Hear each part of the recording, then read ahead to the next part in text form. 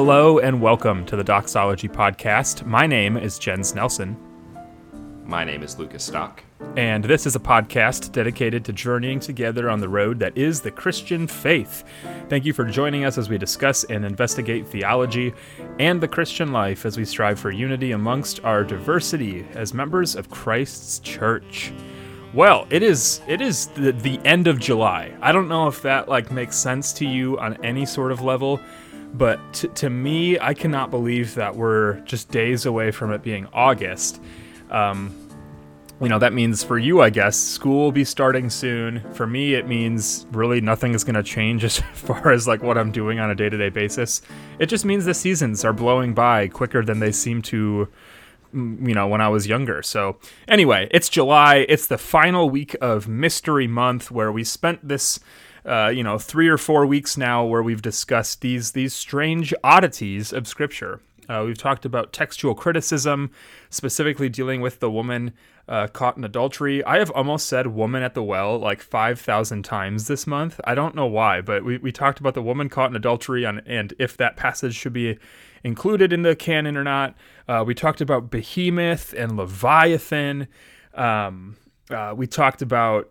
Oh man, why am I blanking on the other one we did? What was old age in Genesis, where we looked at the we looked at the old people, how they lived to be hundreds and hundreds of years old, and so far every time we've discussed these things, these quote unquote mysteries, we've more or less come to the same conclusion or the same answer or sometimes a non-answer because we weren't able to give a satisfactory actual answer.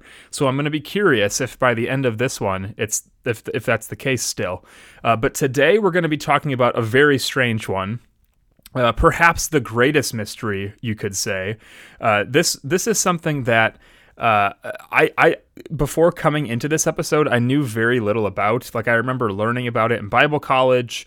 We had a whole day dedicated to the 70 weeks found in Daniel 9. But beyond that, I have very little knowledge or understanding of this idea. I know that you have a little bit more expertise. But one might argue that Daniel 9, specifically verses 24 through 27, is both the most complex and the most crucial text in either testament bearing on the subject of biblical prophecy. It's one of those things that, depending on your conclusion, depending on your interpretation, it really is critical. I mean, it's especially if you're a dispensationalist or even if you're not a dispensationalist. I think at the end we're going to see what this passage means.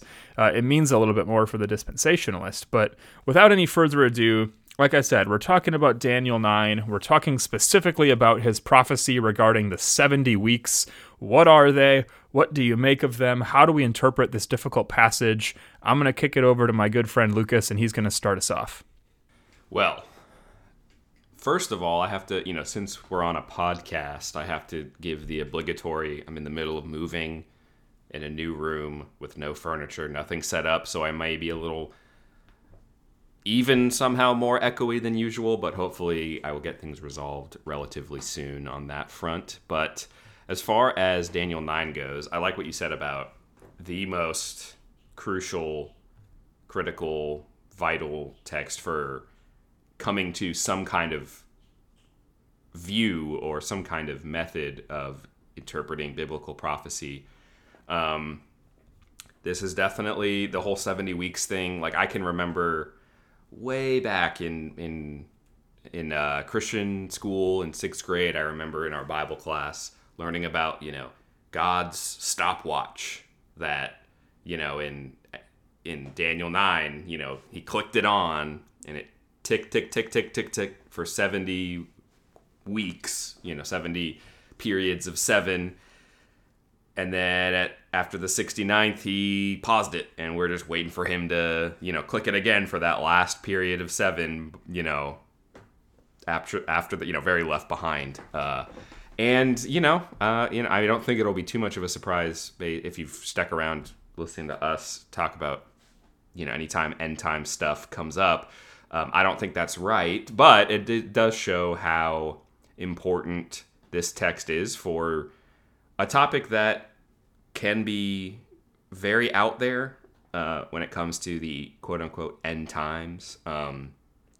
Through things also like Left Behind and various like cult movements that predict the end of the world. Like it's a topic that's very easy to get interested in. It's very easy to find people sharing, writing, speaking, whatever, about what they think, the end times means, and inevitably they're gonna go to some kind of prophecy, or maybe not a prophecy, but they think it's a prophecy about why this president or that country or this war is a sign of the last 7 years and the church is about to be raptured or whatever.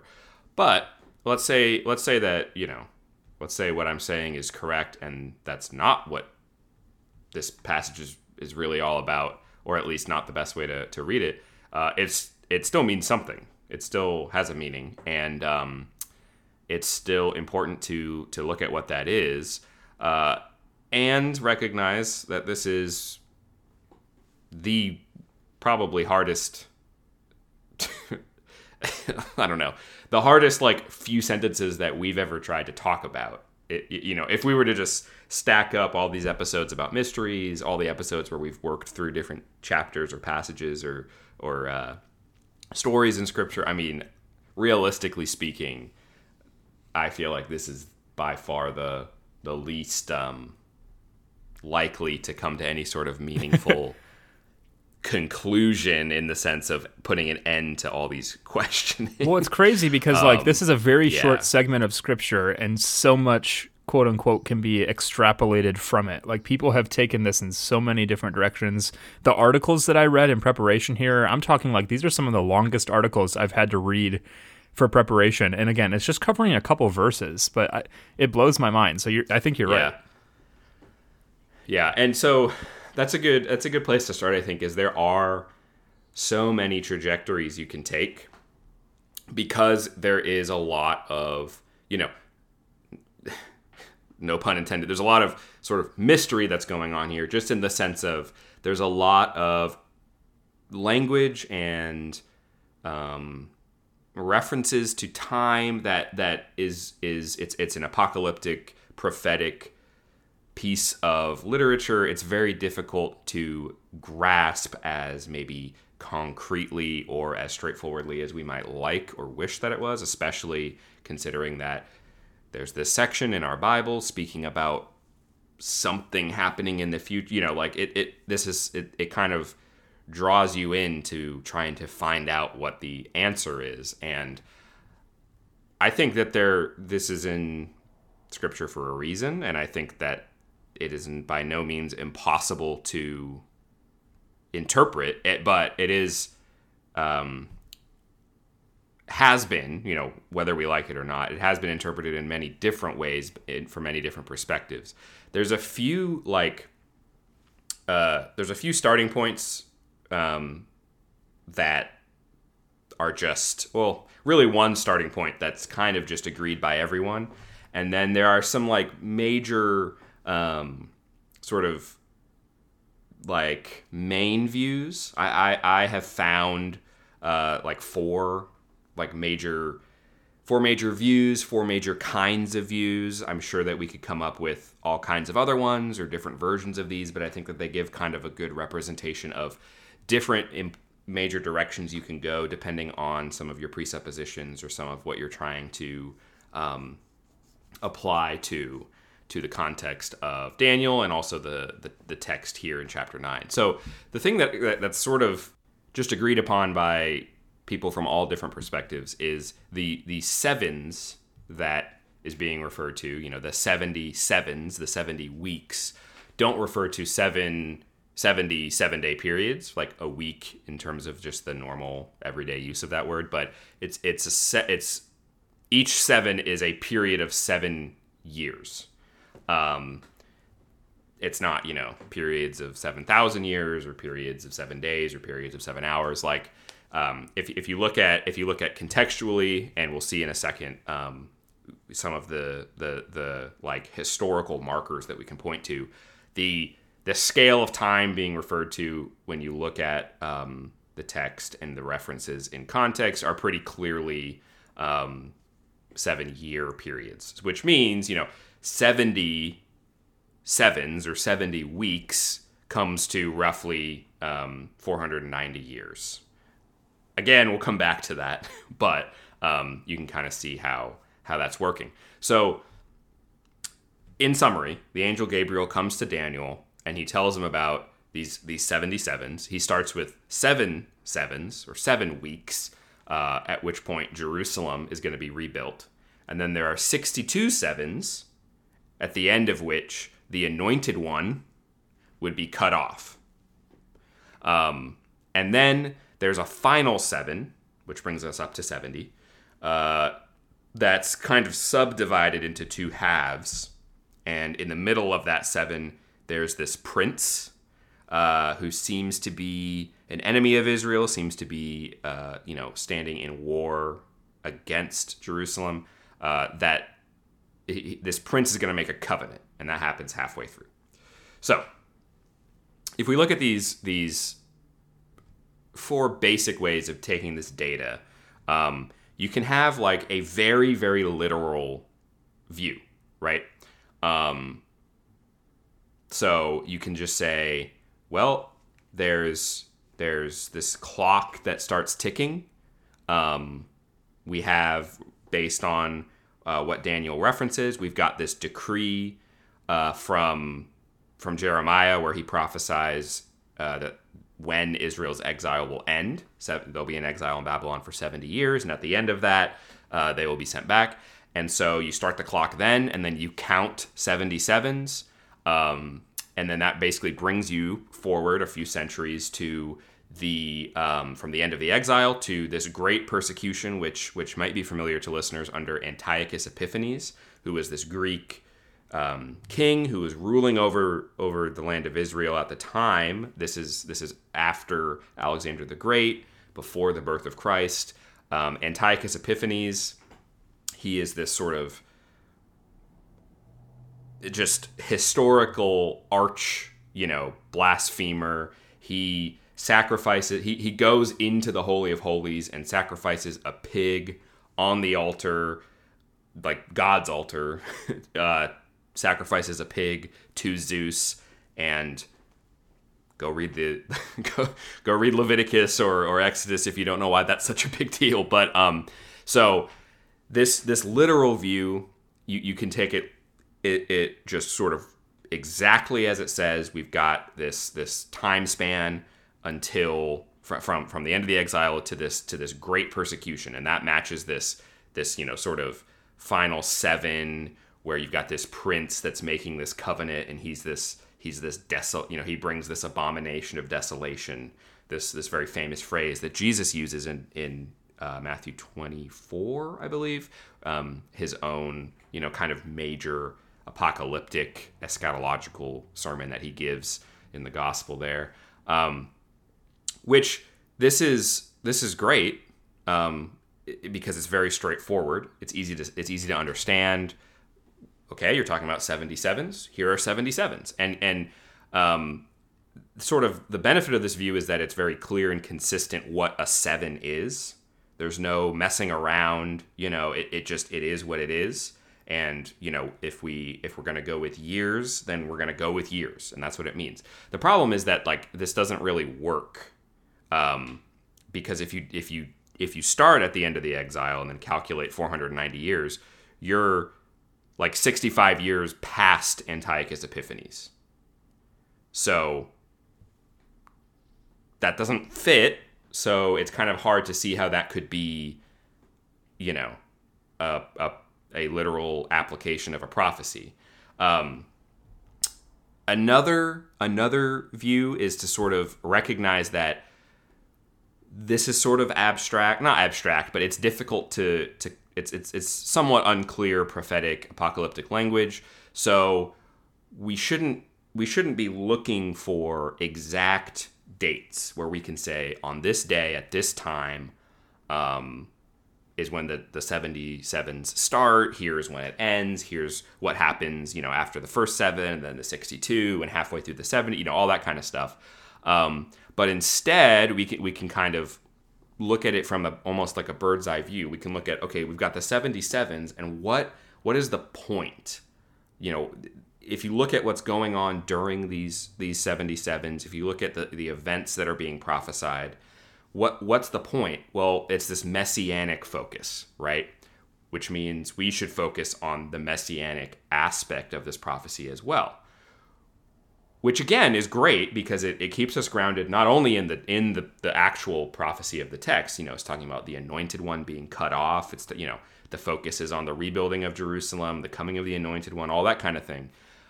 But the other thing is we are given 77s, right? So maybe we don't want to be so interested in getting down to the day and the month and the year when these sevens fall.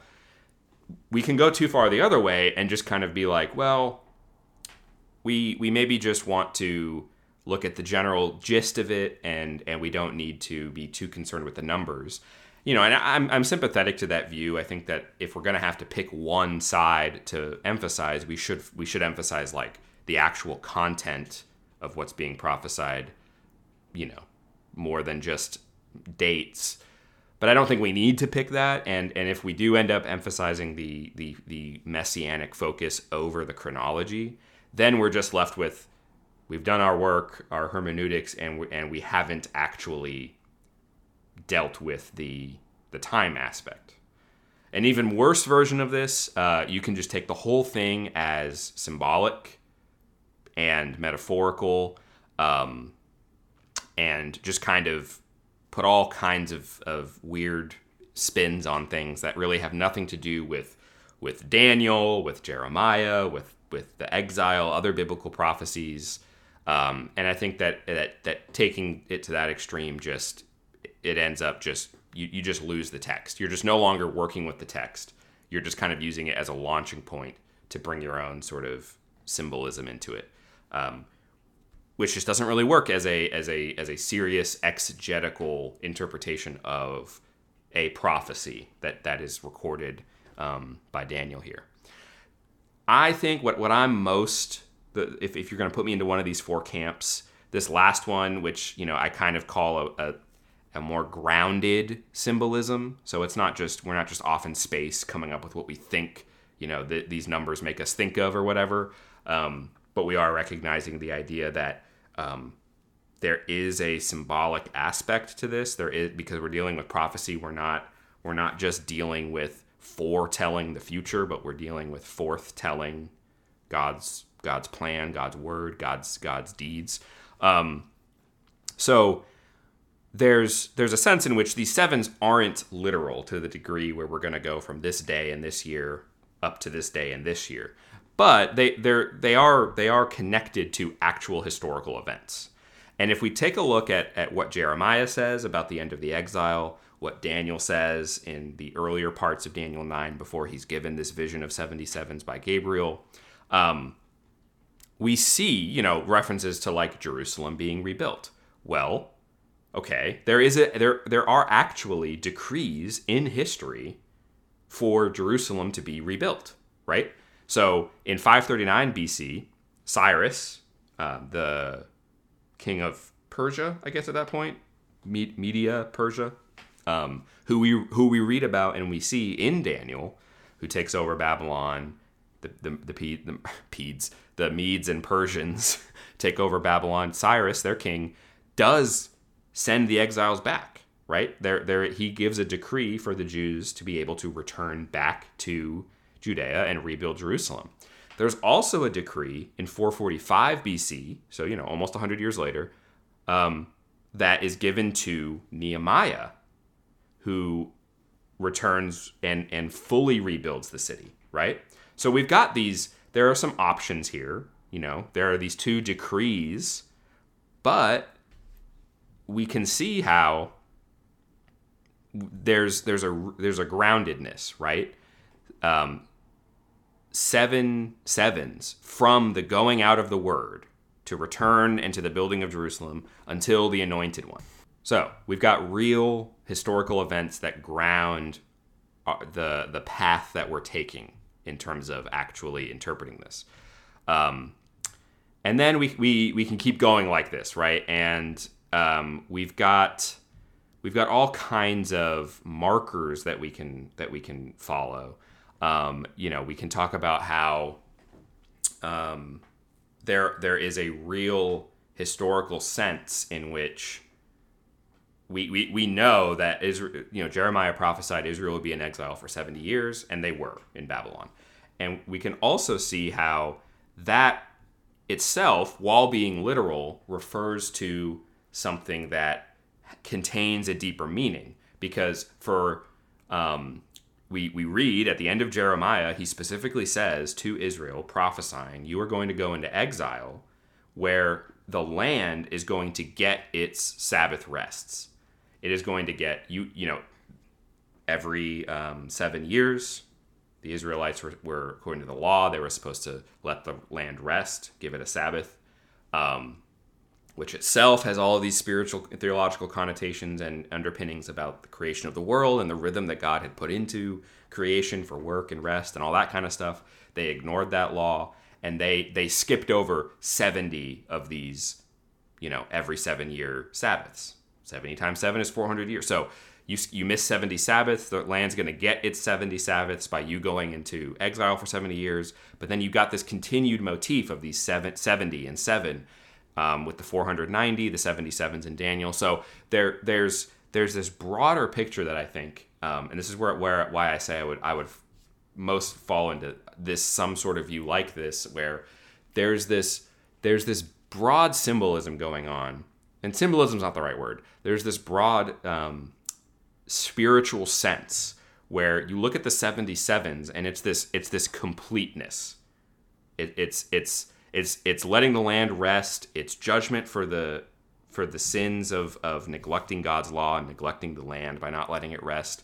And if you look at everything that's supposed to happen during the 77s, I'll just read from this text real quick. 77s, this is verse 24. 77s are determined for your people, for your holy city, to complete the punishment, seal up the sins, cover iniquity, bring in eternal righteousness, seal up the vision and prophet, and anoint a holy of holies. So these are some pretty, dare I say, eschatological events. Bring in eternal righteousness? That hasn't happened. I mean, you just have to walk two steps down the street and you'll find some kind of unrighteousness. Sin is still happening.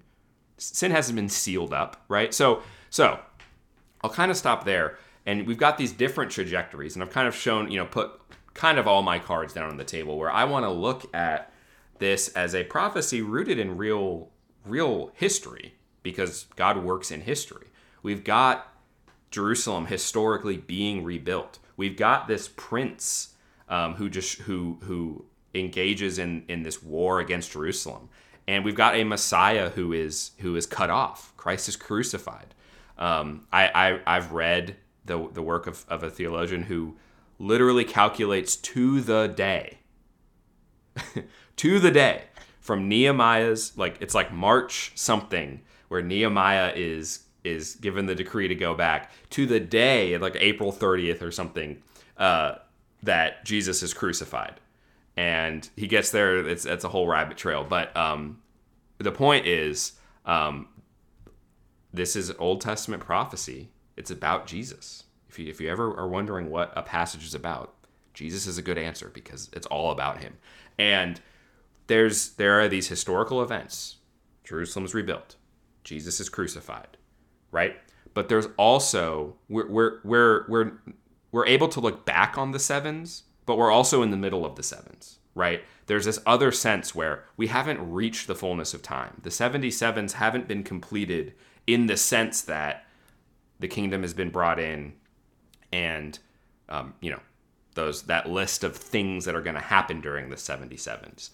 Some things have happened. Some things we've seen, and we are very clearly in a different epoch of time than Daniel was, living after the coming of the Messiah. But also, Jesus has yet to come back, right? We're living before this fullness of time where everything is eventually going to be put in subjection under Christ's feet, and we're not going to have to, deal with sin and unrighteousness and all that stuff. So I might have gotten a little lost in the sauce, but I think that hits some important distinctions where we can go in these different directions And the direction I want to go in is to do what I think, in my humble opinion, is doing justice to the text by not ignoring the fact that we're not looking at, a modern day calendar with to-do list things put on different dates.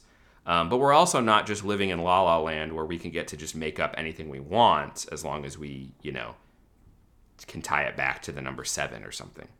So I think that it's the reason this is so hard to interpret, and the reason it lends itself to so many different ways of interpreting it isn't because it's meaningless, or it's not because you need some kind of secret knowledge to get it, but because it's in very short few verses, it's giving a prophecy that refers to historical, earthly events that have happened in time, and we can plot on a timeline, as well as bigger spiritual eschatological realities that are happening, will happen. We might even want to question if we should even be talking about time at that level. Like that's where I'll stop. But those are sort of the views that I have found, or at least the major themes that I found in terms of how people tend to go about interpreting this passage. Yeah, no, that's great. And I have like 1,000 thoughts rolling through my own mind here and trying to think of the best way to bridge what you said to what I want to say. But I guess one way to start is by saying, obviously, we've mentioned this on the air before, but Lucas and I are graduates of Moody Bible Institute. I guess Lucas also took an additional year getting a master's at their theological seminary as well. And so we, at least for a portion of our lives, were pretty ingrained within dispensational premillennial theology. I mean, that was sort of just the nature of the school. I mean, Lucas and I lived in Jenkins. That's the name of the building that we lived in, which is named after Jerry B. Jenkins, a person who went to the school, a person who donated a lot of money to the school because he got really rich and famous by writing Left Behind books and making movies. So, we were, at least I was. I don't know if Lucas got as deep as I was, but for a good period of time, I was pretty deep in the dispensational world. I mean, I'm thinking back to a class I had called Bible Intro, where, like I mentioned in the beginning, we spent an entire day really, and I think this was like an hour-and-a-half class, so we spent a good portion of time like going deep into this passage. And I remember my professor's up there, and he's giving all of the very specific days and times, and how the calendar works to give you this date and then this date, and like, look how all these things line up. And what gets really confusing is like, well, back in this day, they had a 360-day calendar because the calendar was lunar, as opposed to today, we have 365 days, so it's solar. So you have to like do this math and this recalculation to get this approximate date, and that leads us to this. And so, man, I remember at the time just being like mind blown by everything that was being explained to me, and I can't even reiterate it back to you at this precise moment. But like, the further I've drifted away from that dispensational theology, the dispensational premillennial camp, the more that I'm like, man, I thought Scripture was supposed to be clear, and maybe we need to have like a definition of what clear means. But to me, to have to do all this like calculation and math, and to have even like the foreknowledge that like our years are different from the way that like. Have you ever seen like charts? Yep. It's so good. It's so good. A dispensational chart of human history and all the dispensations or whatever. Yeah, I have seen the charts. They are mind bending, and it's almost like a whole MCU. I don't know if you were keeping up with the news yesterday about the the next phases of the MCU, but that's what like dispensational theology feels like sometimes. You have like 30 different movies with intertwining like connections, yet they can be separate and distinct or whatever. But all that to say, this passage, it's brief, it's short, like you said, but it's also theologically packed. Like you said, there are implications. And so, as I've said, over time, I've drifted away from the dispensational view, And I've come to sort of see the meaning of this text as being one that is theological, not calendrical, if that's a word. So the point is the theological implication. It's not the calendar. The point of this passage is not to be like, look, like we hit every single date as we said we were supposed to. Like if it was that easy, God could have just like plainly told us, like Gabriel could have come to Daniel and been like, on this day, this is going to happen. On this day, this is going to happen. On this day, this is going to happen. But obviously we didn't get that. We have something that's a little bit more shrouded in mystery. We have these 77s, these weeks, so to speak, these 490 years or whatever. And so the 70 weeks are not designed to establish precise chronological parameters for redemptive history necessarily. It does that. The reality is, like you said, Lucas, is like these things happened. They happened in space, in time, in history. But that is, the point is not like, what I'm trying to say is like so many people get so focused on prophetic passages because they like the intrigue of it. They like this like vague explanation of something and like the interpretation and coming to these crazy drawn out conclusions.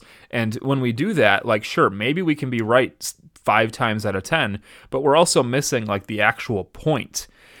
These 70 weeks, the point of this passage is meant to serve to evoke a theological image, and like we've said, it's Messiah, it's messianic, that God will work out the final jubilee of redemptive history.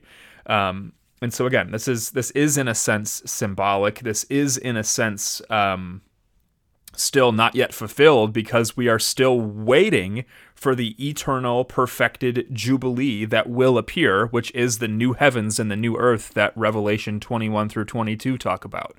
And so that to me is like so you mentioned earlier like that stopwatch that has always kind of like tripped me up a little bit, the fact that we're like in between the 69th and 70 week, and it's like if that like why, if this was supposed to be actually chronological and calendrical and we're focused on the dates and everything, like why would there be several thousand years of this like stopwatch where it's paused, and like who's to say when it's gonna, like when the clock is gonna finally kick back in and things are gonna end? Like why wouldn't the passage address that? Like what there to me there are more complications, more questions, more problems even, like the deeper that you go into this like hyper focus, like this hyper awareness of the times and the dates. And the thing for me too is like I mentioned how these are very brief, very short verses in this passage, yet so many things have been extrapolated, and I just wanted to touch on a couple just to show you where people have taken this, and this is more or less a dispensational view, but they've derived these things largely from Daniel 9, and these are more distinctive doctrinal and prophetic themes. So number one, a distinctive divine program for Israel and the church. If you know anything about dispensational theology, there are these almost, it seems like, two people of God. You have Israel and you have the church, and you have like these different focuses based on the different covenants and the different eras and the different epochs of history. And one day it's all going to, come to fruition the way that it says. But during this time, like God's purpose for Israel is suspended and his purpose for the church is engaged. So like God isn't dealing with Israel right now, at least not the same way that he once dealt with Israel, because God's now dealing with the church. And so like this gap makes sense. Like this is the church age, so to speak, of dispensationalism. Number two, the reality of a future period of intense tribulation, precisely 7 years in length, during which the divine program for Israel is resumed. So again, we're in this gap. We're on this pause. It's the era, the epoch, the dispensation of the church. But in the future, this tribulation is going to come, and that's when God's working with Israel, so to speak, resumes. Another thing that is derived from here is the rebuilding of a temple in Jerusalem at the inception of this 7-year period and its subsequent destruction. Number 4, lastly here, is the emergence of a personal Antichrist who will establish a 7-year covenant with Israel, reinstitute the Levitical sacrificial system, only to break the covenant after 3.5 years. So again, this we could have a whole episode, and maybe we will someday have an episode on like dispensational theology or something and some of the distinctives of it. But to me, this is not the purpose or the point. Even if dispensationalists are right about the things that they claim to be right about, I don't think that's what this passage is about. That is not the purpose of Daniel 9, because even when you consider other passages of Scripture, I mean, in some sense, all of the Old Testament and all of the New Testament is prophetic. I mean, it's a divinely inspired text that is given to a people in a way that foretells, that looks forward. You know, if you were living under the Old Covenant, you had the promised hope of a coming Messiah. And today, as Christians living in the New Testament or in the New Covenant, we have our New Testament book that foretells of the coming day where Jesus returns, makes all things new. You know, new heavens, new earth, everything like that. And you know,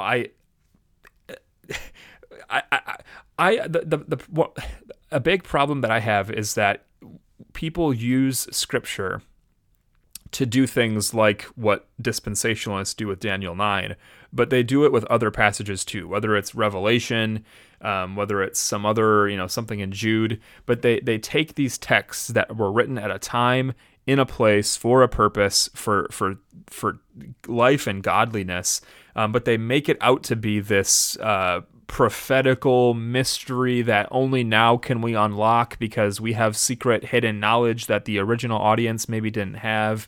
And so like we understand the true intended purpose, or maybe even like worse than that is like there was no purpose when it was originally written. Like only now can we have the intended meaning and purpose because now we're living through it and we understand it.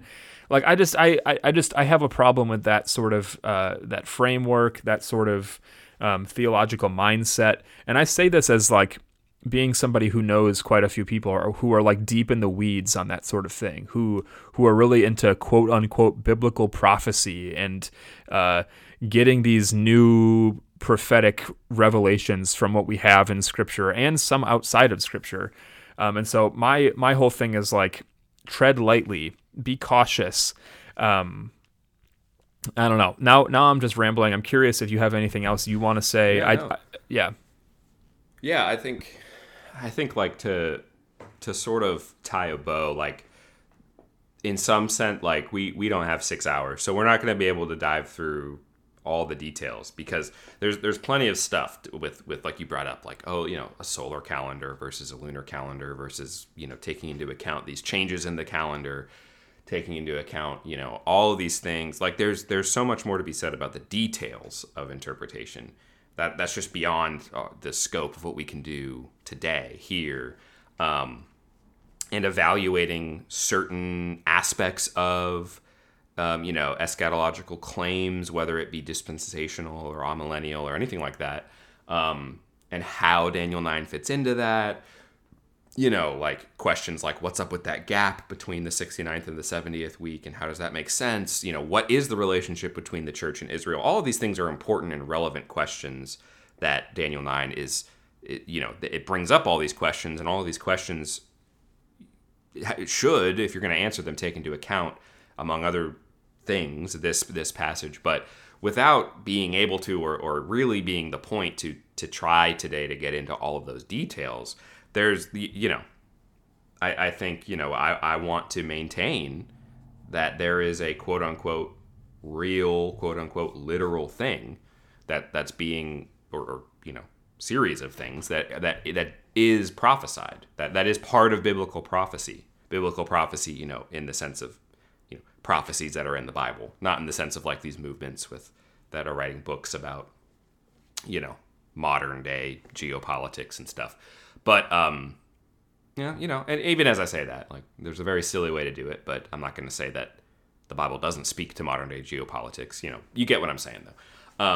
And I do just think that, like, the only other thing I want to add is just, like, staying rooted in the text means taking the text literally, which nobody thinks about this. Well, that's not true. Like we don't use this word thinking like this, but that means, literal means according to the words that are given. And these are words that are given in a certain context and mean something, that don't just mean we just got to figure out the right dates to plug into our equation to make our chart to figure out this secret knowledge.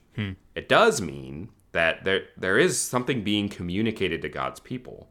And there are other presuppositions. Like I do like the idea of diving a little deeper into some of these questions from the perspective of not just end times, but just dispensational theology in general, and why we've, despite being educated in a dispensational context, neither of us would identify our theology as really fitting in that context anymore. Point being, we want to stay rooted in the text. I was about to say nobody disagrees with that. That's not true. Lots of people do. We want to stay rooted in the text, and I'm just convinced that there's a better way to do that that's actually more faithful to the text. And I think that a big piece of that is keeping in mind this bigger picture. And that is, it's really tricky because it's hard to do that without ignoring the details. It's hard to do that without choosing to forget about dates, because God works in history. He is concerned with dates, but there's just more. It's not enough to try and find the right clock, right? And I think that's where I would want to direct us to be like, this is a hard word. Yeah. I think another episode worth doing is what does it mean for the Bible to be clear? Like you said,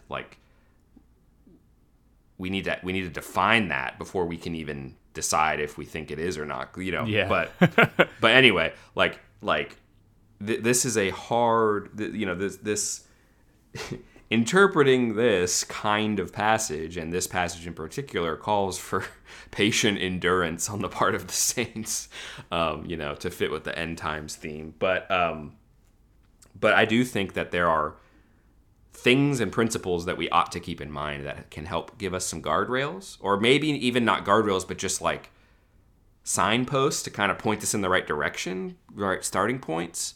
And I hope that we've been able to touch on some of that, and also kind of, point out a little bit of what we see as potential pitfalls that weeds is a good image, getting caught in the weeds with this kind of stuff, just trying to trudge through completely overgrown weeds. It's a good image because you get tangled up and lost. And I'm not sitting here trying to be on a high horse saying that this or that perspective is wrong. I'm just trying to say, here's some dangers I see, and here's some things I think that are faithful to the text's actual meaning that can guide our hermeneutics. And I would hope that we're on the right track with that. But I certainly, thus far in my limited study, have sort of been convinced of that. So I think that's kind of what I have to say. Yeah. Just kind of to wrap up my piece there. Yeah, no, that's great. And I think at the end of the day, for Daniel specifically, Daniel is the one who's receiving this. He's being told of something great that's to come. Daniel knew well the history of his people. As he was someone caught in exile, he knew the theological implications. He knew even just the practical implications of having been a people who hadn't lived faithfully, who had been sent out into the world, into exile. That, in a sense, even that physical, that real exile, that real bondage, is a picture of our state in sin too. We had been living in exile. We had been cut off from the fountainhead, so to speak, the source of our joy and salvation. And so this prophetic passage, as difficult as it maybe is to understand, especially today for us, I think it is, and I say this, I almost said, I think it's clear, maybe that's not the right way to use that word, but I think at the end it is clear that this is meant to secure the ultimate salvation, not just physical Israel being restored to physical land, But we're talking about release, redemption, restoration. I mean, the purpose of Jubilee, what Jubilee looked forward to, life with Christ forevermore in the new heavens and the new earth. I mean, Jesus, I think, is that the Jubilee of God. He is everything that the year of Jubilee prefigured. He is the fulfillment of, and more. And so even if Daniel didn't understand that because he didn't know who Jesus was, or necessarily when Jesus would arrive on the scene and what he would do in totality, I think the point still stands as we look at Scripture from Genesis to Revelation. Like you said, this story of fall, redemption, restoration. The think about even in Genesis 3:15, that first promise of a coming Redeemer, a coming person who would restore what had been fractured. I mean, in a sense, that's prophetic. That is looking forward to the restoration that would be to come. And it's the same thing to Daniel here. This is God using a messenger to communicate his salvation, his redemption. But I think the ways that that's interpreted to someone who was an Israelite, I mean, you can even get this from the New Testament, is a lot of them thought that was physical restoration of a people in a physical place. Whereas, as we know now, it is more spiritual. We're talking about spiritual restoration, spiritual freedom, a spiritual kingdom, one that is to come. And so, again, as much as we think we can understand something, sometimes it can just have a greater theological implication. So, I don't know. That's sort of where I'm going to land. I feel like I haven't been super clear in my articulation of this Daniel passage because it's just so complicated and convoluted. But I think hopefully we've done our part well, and maybe it's clear to you, listeners. I don't know. You let us know. I'm sure it's crystal clear to everyone listening. We'll wrap up with a prayer, and we will, maybe it's topical. At least it's closely. You can find it real close to this passage. The earlier part of Daniel 9 consists of a prayer of repentance that Daniel is praying before Gabriel comes with this message. So we wanted to conclude with that prayer. And hopefully, despite its unique context, we can definitely pray with Daniel in these words. So let's pray. O Lord, the great and terrible God, who keeps covenant and steadfast love with those who love him and keep his commandments, we have sinned and done wrong and acted wickedly and rebelled, turning aside from thy commandments and ordinances. We have not listened to thy servants the prophets, who spoke in thy name to our kings, our princes, and our fathers, and to all the people of the land.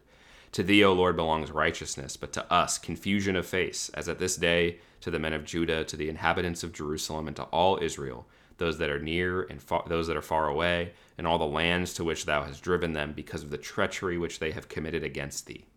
To us, O Lord, belongs confusion of face, to our kings, to our princes, and to our fathers, because we have sinned against thee. To the Lord our God belong mercy and forgiveness, because we have rebelled against him, and have not obeyed the voice of the Lord our God by following his laws, which he set before us by his servants the prophets. All Israel has transgressed thy law and turned aside, refusing to obey thy voice. And the curse and oath which are written in the law of Moses, the servant of God, have been poured out upon us, because we have sinned against him. He has confirmed his words, which he spoke against us and against our rulers who ruled us, by bringing upon us a great calamity. For under the whole heaven there has not been done the like of which has been done against Jerusalem. As it is written in the law of Moses, all this calamity has come upon us, yet we have not entreated the favor of the Lord our God, turning from our iniquities and giving heed to thy truth. Therefore the Lord has kept ready the calamity, and has brought it upon us. For the Lord our God is righteous in all the works which he has done, and we have not obeyed his voice. And now, O Lord our God, who didst bring thy people out of the land of Egypt with a mighty hand, and hast made thee a name, as at this day, we have sinned, we have done wickedly. O Lord, according to all thy righteous acts, let thy anger and thy wrath turn away from thy holy city Jerusalem, thy holy hill. Because for our sins and for the iniquities of our fathers, Jerusalem and thy people have become a byword among all who are round about us. Now therefore, O our God, hearken to the prayer of thy servant and to his supplications, and for thy own sake, O Lord, cause thy face to shine upon thy sanctuary, which is desolate. O my God, incline thy ear and hear. Open thy eyes and behold our desolations in the city which is called by thy name. For we do not present our supplications before thee on the ground of our righteousness, but on the ground of thy great mercy. O Lord, hear. O Lord, forgive. O Lord, give heed and act. Delay not for thy own sake, O my God, because thy city and thy people are called by thy name. Very powerful prayer of repentance there. And I think that kind of hammers home this broader, message that this prophecy is being given in order to communicate more than just some calendar dates. Anyway, we want to thank you for tuning in. I'm kind of sad that Mystery Month is over. Feel like it flew by, but it's been a really fun one. I'd love to do more stuff like this. I don't know. These are some really fun topics. So I know we've got a couple that are on the same track planned out. So we probably won't have to wait too long for more of that. But thanks again for tuning in. Thanks for tuning in this month. Thanks for the support. If you'd like to connect with us, you can find us on Twitter and Instagram at Doxology Podcast. Always available by email at doxologypodcast@gmail.com. We'd love your feedback, questions, future episode ideas, future mystery ideas. Whatever you've got, we'd love to hear from you. Until next time, we'll see you. Peace out.